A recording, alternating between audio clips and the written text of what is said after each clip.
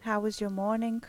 Good. Sim says it's amazing. I believe it's not too bad for all of us, and that this day is gonna be amazing and good. It's really nice to see all of you here and those who joined us for the broadcast. The weather is not really warm outside. Maybe you're just covering yourself with a blanket at home. If you have a fireplace, it's a perfect time for it. And Mantas and Mantvidas have shared their personal experiences. And me too, I want to share, begin with personal events. I didn't sleep well this night, and my daughter was not. She was uncalm. She was uneasy, and I had this uneasy feeling in my heart, some kind of a little bit of anxiety. Maybe if you can, just pray for me, so I have peace. So I had this unpleasant situation with a friend who I consider to be very close to me. Uh, Maybe at one hand it was a little bit of my fault because I didn't meet his expectations. I didn't do everything I could, and as a result, it brought a conflict between us. He was not satisfied. He was disappointed in me, and for a few days I couldn't sleep well. I was always thinking about it, analyzing. I kept analyzing, and I came back to my childhood when I felt like I didn't have a good self-esteem. I was always trying to boost my self-confidence, self-esteem in various ways, but only when I found God, when I came to God, I finally realized my value. Because God created me perfectly, and He created me in an amazing way. And when I met God, when I came to God, I didn't have to prove anything to anyone anymore. And and in that moment, I thought that I have been liberated. I am free, and but going and walking through life, I realized that some situations brought back these negative emotions in me, and this situation, this conflict, evoked some kind of anger in me. I was really I hurt the person. I told some bad stuff. I poured out my heart, and not it was all that anger that was inside of me. And I came to God the other morning. I cried out. I said, "Please forgive me. I don't want to react in this way. I don't want to feel this and be this affected." But I came to God helped me to calm down, to have peace. And another day I received a message from one of the brothers. He said, "It doesn't matter what people think. It matters what God thinks of you." And from that moment, I really found peace in my heart. I that peace came back. And my sermon today is called the cleansing, and we're gonna read Mark 11. So, on reaching Jerusalem, Jesus entered the temple courts and began driving out those who were buying and selling there. He overturned the tables of the money changers and the benches of those selling doves, and would not allow anyone to carry merchandise through the temple courts. And as he taught them, he said, "It is not written, Is it not written, 'My house will be called a house of prayer for all nations,' but you have made it a den of robbers." When I read Bible, we we realize that Jesus always reacts in a calm, peaceful way. But in this passage, we see that Jesus reacts in a completely different way. He shows his temper, he was angry. He had rage in his heart when he saw what's going on in the temple of his father. He was just completely showing his feelings and emotions when he started to turn over the tables. And this strengthens my realization that we are the temple of God. And I realized that all these, when I allowed my heart to be affected by conflicts, by anger, I couldn't hear God. I couldn't come to Him. I wouldn't come to Him and ask for advice, or because you're full of that emotion and it distracts you from God. And in our lives, we have a lot of such distractions.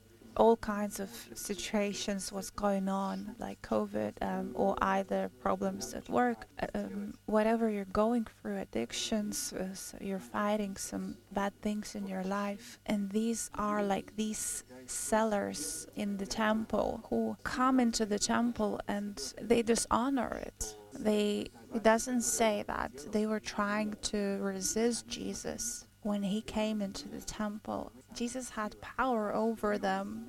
They completely understood that whatever he did, he had a right to do it because they knew they were wrong. And they didn't try to argue with Jesus. They didn't ask, how dare you do this? But in the same way, we have the power, I believe, we have the power in our lives to look inside of us and cleanse ourselves from the things that come into us, and they're corrupting us, they're distracting us from God.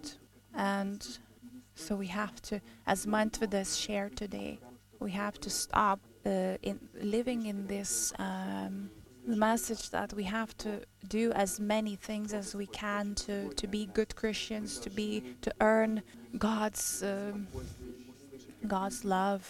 But we have to do whatever God is asking us to do, not only by our own understanding. Sometimes we need help to clean, to tidy up, to roll over these tables in our hearts. You know that some things maybe has been in your life for too long, and you stopped to notice them, you stopped to pay attention. It becomes a normal. We have to be sensitive to each other, one another, and be prepared to listen, to hear out. We have to be sensitive in the Holy Spirit, so we can be have that empathy to one another. And from my own life, when you do all the chores, you put the children to sleep, you tidy up at the house, and I had this habit to, at the end of the day, turn on the TV and just completely forget about the worries of the day. And I didn't care what was being shown on TV. I just wanted some noise that helps me to run away and be distracted. And when my wife would come and say something, try to talk, I would be a little bit irritated. And I thought I was completely robbing myself of my good time that I could use differently, that I could use in a valuable way. For example, to read the Bible, to pray, to come to God. So because of this noise, because of we stopped to hear God. And why we read the Bible and we see that the high priests, the Pharisees, they were, when they heard Jesus speaking, they had resistance in their hearts. They didn't like to hear his words because they knew it was the truth, but it was uncomfortable for them to hear it.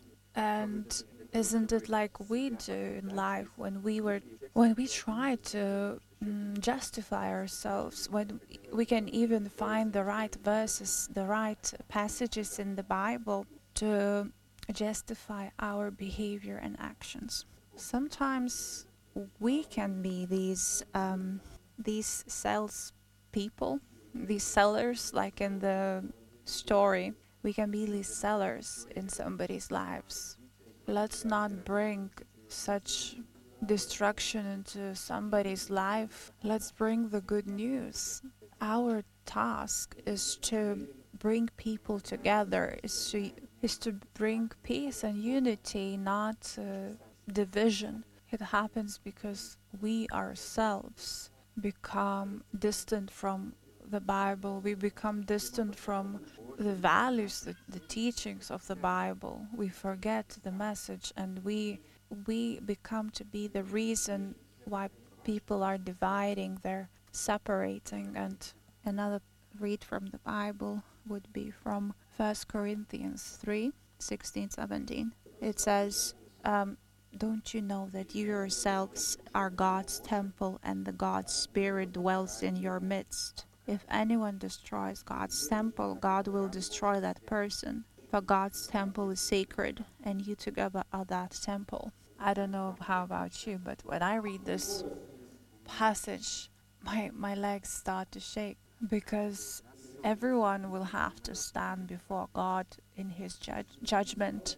We will have to held accountable for whatever we did or said in life. And imagine if you're destroying somebody's temple, if you bring destruction, division. It says in these verses that God will destroy our temple. And I encourage us to look into our hearts, evaluate it in the presence of Holy Spirit, in the light of Holy Spirit. Ask yourselves, what are you bringing into your life? What are you seeding into somebody else's lives, into your children's, your spouse? Not having certain authorities in life, how do you use it, and what do you bring? Are you building or are you destroying? We sometimes get confused and lost in doing, in being active in the deeds. And then my family suffers, I suffer, because I do without God. I do without first consulting God, whether it's something He wants me to do. In the 1 Samuel 15 chapter, verse 22-23. So what was happening there? God sent Samuel. God sent Saul to a certain land, and he commanded to destroy everything, including everything that's alive. And then God was asking, why have you not listened and took something for you for the sacrifice? Samuel replied, does the Lord delight in burnt offerings and sacrifices as much as in obeying the Lord? To obey is better than sacrifice, and to heed is better than the fat of rams. For rebellion is like the sin of divination, and arrogance like the evil of idolatry. Because you have rejected the word of the Lord, He has rejected you as king. And I'm trying to point out how many things we try to idolize certain deeds or certain things as we're trying to please God. We're trying to look good and acceptable in other people's eyes just because we're doing something. But in these verses, the Samuel is clearly telling Saul that to obey is better than sacrifice, and to heed is better than the fat of rams. And I encourage each of us to discover things that they separate us from that quietness, the ability to hear God's voice in our lives. We have become those who know everything, who who have read so much, heard, listened to so many teachings, how much have you read of explanations, interpretations of the Bible, but are you yourself going to the Bible and searching for individual God's message to your life?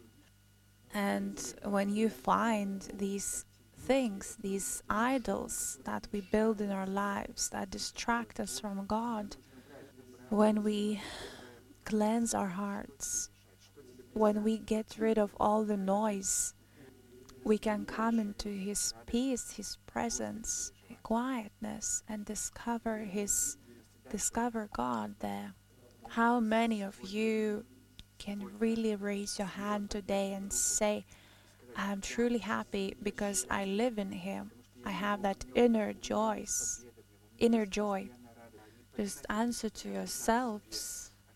But until we walk into that quietness and peace in His presence, we will not stop being disappointed or mumbling in life about circumstances. But God doesn't need our rituals. He wants our true open hearts.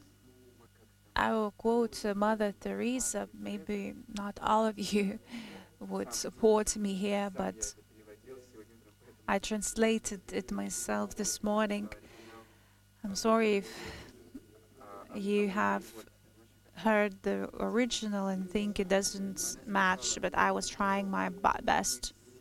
She said that we have all to find time to be in peace, especially those who live in the big cities like London or New York. She was as if she was telling this to us, living in here, where everything is so fast, it's so rushed, and we have Amazon, where with one click you can have something delivered, if not the same evening, if you order in the morning, but you can have it next morning. Do you think it has influenced the way people deal with God, how they affected their patience when we have to wait for something? And she continues by saying, so first you need to come to peace and then approach God in prayer. Listen to what He's saying rather than what we have to say. And the prayer cleanses our hearts. It gives us that purity in heart that helps us love God and see God's love in others. And maybe it sounds harsh, but I am grateful that this happened. This COVID situation happened that forced us to stop, and it forced us to get out of that busy routines, that noise and busyness where we keep running and don't have any we don't have any more time to just be in quietness with ourselves, with God. I thank you, Lord, that you are changing the position of our hearts, that you are teaching us to know you in different light. I pray the Holy Spirit that you would reveal which things in our lives, in our hearts, distract us from God. Please let us notice and spot these sellers or merchants that bring destruction and noise into our lives. And please help us to clarify our minds, that we would only try to know you personally, and by what you reveal to us, by the revelation that you give us through the Holy Spirit, and not by what other people told us about you. I thank you, God, for Jesus, for the name of Jesus Christ. Amen. And we also gonna have the sharing of bread and drink. We will prepare it now. While we are waiting for the drink and bread, I invite you to calm down, to bring yourself, your heart, to the feet of the Lord. Ask God for that repenting spirit, repentance in your heart, that we have wasted our time. A lot of the times we didn't use it. We didn't use it in a good way. That we find in ourselves strength to forgive somebody, to let go of something, some old conflicts, call somebody who you have abandoned. Lord, we thank you. We thank you for who you are and for who we become when we come to you. Thank you that you call us your children, that you see us valuable and worthy, that you would send your only Son for us as a sacrifice so that we would not perish but have eternal life in him. Thank you, God, and I pray that you would be the only Lord in our lives. Whenever we have this remembrance of your sacrifice, Jesus, I pray that we simply trust you only, and you only. Bring you all the glory, all the praise. Thank you, Jesus, for what you have done, that you have accomplished this. You accomplished this victory. You have done the sacrifice needed for our salvation, our life. Thank you, Christ.